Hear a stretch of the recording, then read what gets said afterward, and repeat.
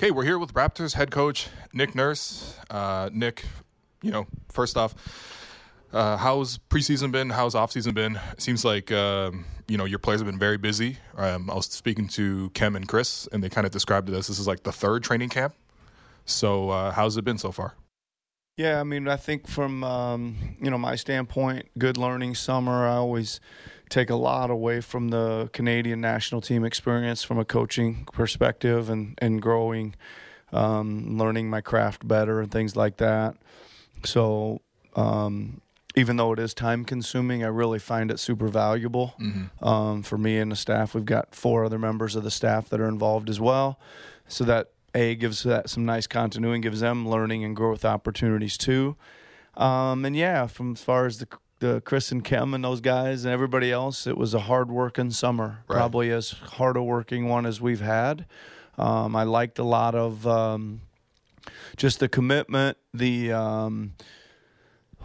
just think that the level of intensity and stuff that everybody was putting into the off season was on a special level, right? It just stood out to me a lot more this summer for whatever reason. So it's good. I think it's that's the way to do it, man. If you're going to work hard and do it at game speed and stay consistent with it. And I think the guys had a pretty good summer. Yeah. Yeah, I mean.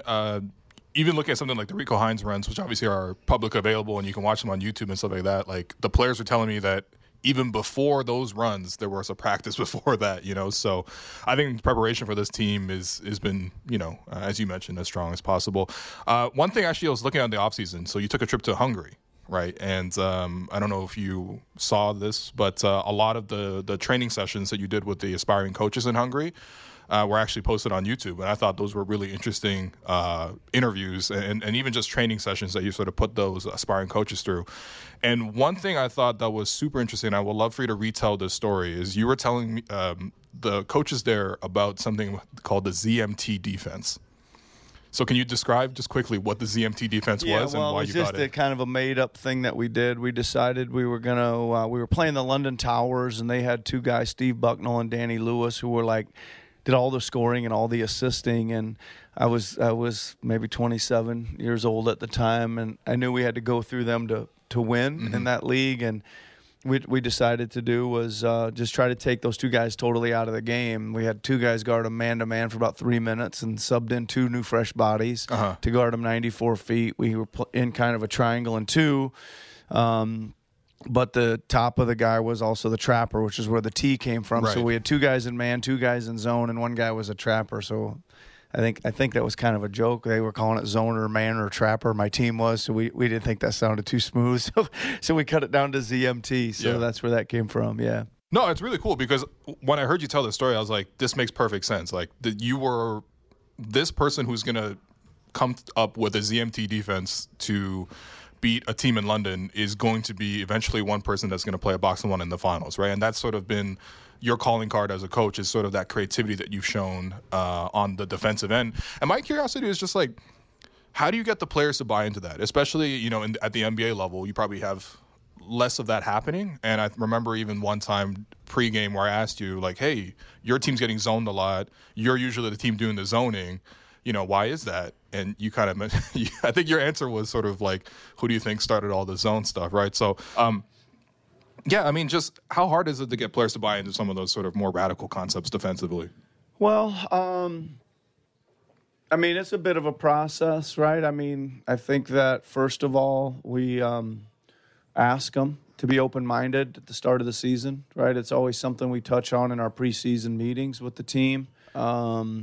I'm not sure the first time we did it, they understood what that meant, right? But I think then you start getting in there, and we had a couple things, pretty fortunate go our way, and I think one of the first games we were down 17 in Memphis when we went to the zone early in my first year, and I think we ended up winning by about 17 in the end. It totally turned the game around, so that they, all of a sudden you do something that was kind of not planned or unexpected or whatever. You have some success with it. That helps the buy-in part of it, right?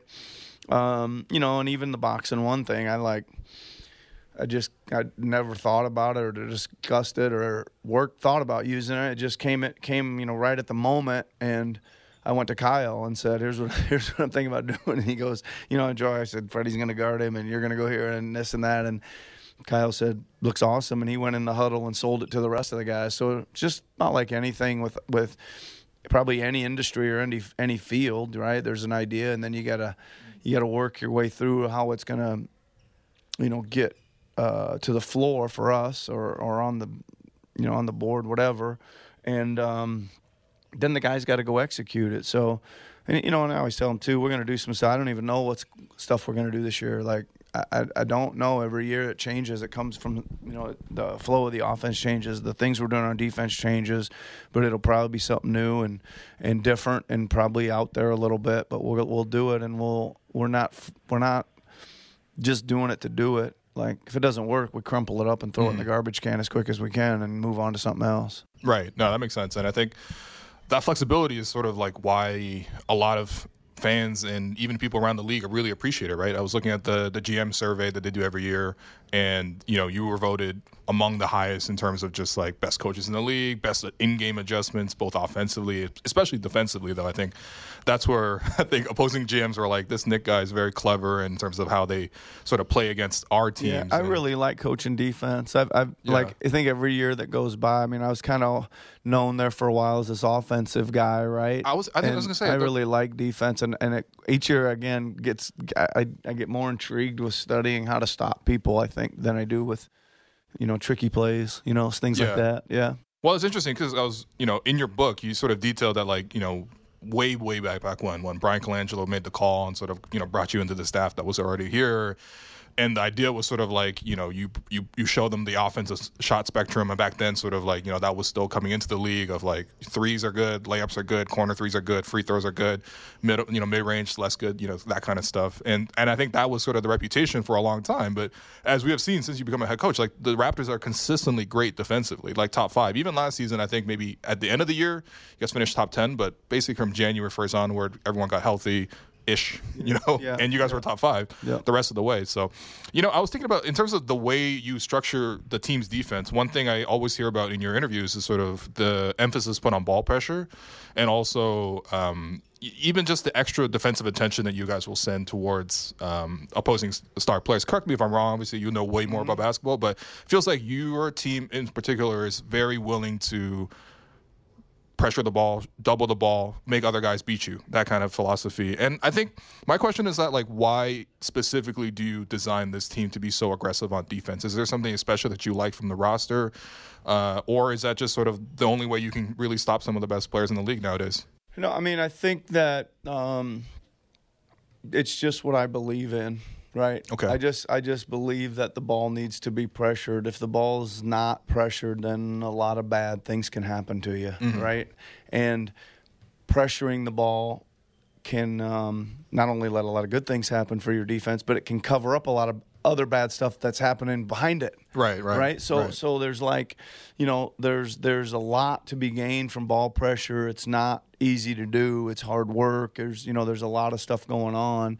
It certainly promotes a few other things when you're stretched out on the floor a little more sometimes. Got to really keep working on our technique and our keeping people in front from a technique and fundamental standpoint. And that usually grows throughout the year. Like right now, I would tell you I don't like our technique keeping the ball in front, but I know that'll grow, I know that grows and that'll continue to get better and stuff like that. So it doesn't mean like we're gonna say, oh, well, let's back up and just give them a cushion and try to keep them in front and all this. So we refuse to do that.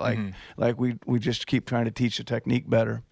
Well, I mean, how much of that is also in terms of playing defense to also spark your offense, right? Because one thing you notice is just like you guys are always top 3 at minimum in terms of transition points, deflections, and it's something that happens a lot. I don't know how much you follow soccer at all, but it's like pressing in soccer is such a big thing, not only defensively to win the ball back, but to win the ball high up the field so you have a great scoring chance. Is that sort of like some of the inspiration here in terms of the way you guys play? Listen, I think that if we're going to ask them to play this much defense, it's got to translate into some offense. Like there's got to be some reward, like immediate, and waves at times, and momentum changing rewards at times as well. Again, I think it just, it really goes back to we believe in it. We think it's the only real competitive way to play, right? Like aggressive, like we're coming at you, and that's just what we're gonna do. And yeah, I'm glad it translates. It needs to translate into more transition offense, right? Always more and higher rates of finish and things like that. Yep. Well, look, on the offensive side of the ball, I think if there's any critiques at all about your coaching that I see, right, it's also just like, the half-court scoring, right? Last season, even though the team was very successful, half-court scoring wasn't necessarily the strength of the team. I'm not going to ask you specific ways in terms of how to improve the offense, but I think one thing that maybe is even hard for you to necessarily do is just the shooting on the team, right? You have a lot of new guys who are, let's say their skills are not necessarily number one in terms of shooting, right? And my question on that is just like, is that sort of a philosophy that the team has, that you guys believe that shooting is fundamentally a developable skill? Well, I think it is. I mean, it's not. You literally wrote a book about it. No, it's not easy, right? It's a process that takes a lot of people, a lot of belief, a lot of time, some time. It isn't like you can say, oh, here's a guy, and I'll have him shooting threes at 40% by next week. Just get back to me, right? I mean, it's like we think we can do it. We think you have to do it, like just for their skill development and their own development. Like always being a better shooter is going to keep you on the floor, keep you in the league or whatever. So that's one part of it. And yeah, I mean, listen, our roster isn't necessarily loaded with a whole bunch of guys that are just, like dead-eye shooters or marksmen from three. That's what they do. They're probably lean the other way, that they're long, athletic, and play hard, and it's up to us to try to figure it out from there. Well, I mean, I want to ask your specific role in that, right? Because, I remember one time, even last season, I was here sort of waiting along with the reporters, and I think it was Isak Bonga who was working on his form shooting, and you came over and you gave him one of your Nick Nurse pills, right? The balls that you sort of designed to sort of teach people how to shoot. So what is your specific role in sort of teaching the players and sort of upgrading their shooting technique? Yeah, I mean, listen, I almost always grab a new guy right away. Mm-hmm. I usually just let them come in and do their thing and keep an eye, watch them. And then when I see that there's a change to be made, then I grab them and do it. Right. And then usually I'll do it again with one of the player development coaches, so they know what we're teaching, and then we pass that all the way through our reports and all the way through the staff and things like that. And then it just becomes a huge process of I mean, it's kind of laid out what we do next, where the steps go and all that kind of stuff. And not only is the technique important, but building the mental side and the confidence also plays a huge role in that. Right. And that's it. I mean, listen, we've all worked together to design the plan. I get out there when I see something that needs to be changed. Right. The only reason I ask is because, again, like I mentioned, you literally wrote a book on this. I actually purchased that book and actually started working on it. Genuinely, I can say there were real tangible improvements. I don't think I can shoot threes yet, but free throws and mid-range stuff like that, it really did help. And I think my question to you is just like what's the biggest success story that you've sort of seen out of that in terms of from your own development, in terms of the shooting and everything like that on the team, or maybe not necessarily on the team, but I mean, that's a tough one. I think there's a whole bunch of them, right? Like I'd probably say Pascal, though. Yeah, I mean, Pascal was like, I don't know, I think he made 3 threes in college, something like 3 for 18 or 3 for 12 or something like that, right? And now he's he can shoot them out there. He's a threat. He goes through some streaks and things like that. But he was literally like day after the season ended, we said, we're going to completely redo this thing. He redid it, and he just went to work on it. Like he just literally like understood, went to work, and went from, I think you would say, a total non-shooter to a pretty good shooter. And that isn't easy to do, right? So that's a good one. I mean, Norman Powell shot 25% in college. He's shooting like 40 in the league now. Freddie's numbers are way up. I mean, there's a whole bunch of them, I think, that made some kind of improvement. Yeah. All right. Well, listen, they're literally giving us the wrap-up signal. Yeah, so, okay. Nick, I would love to talk just hoops with you for hours if you would ever allow. But I want to thank you for your time. I want to say best of luck on the season. Thanks a lot. Thank you for your time. Thanks for having me on. Enjoyed it. Thank you.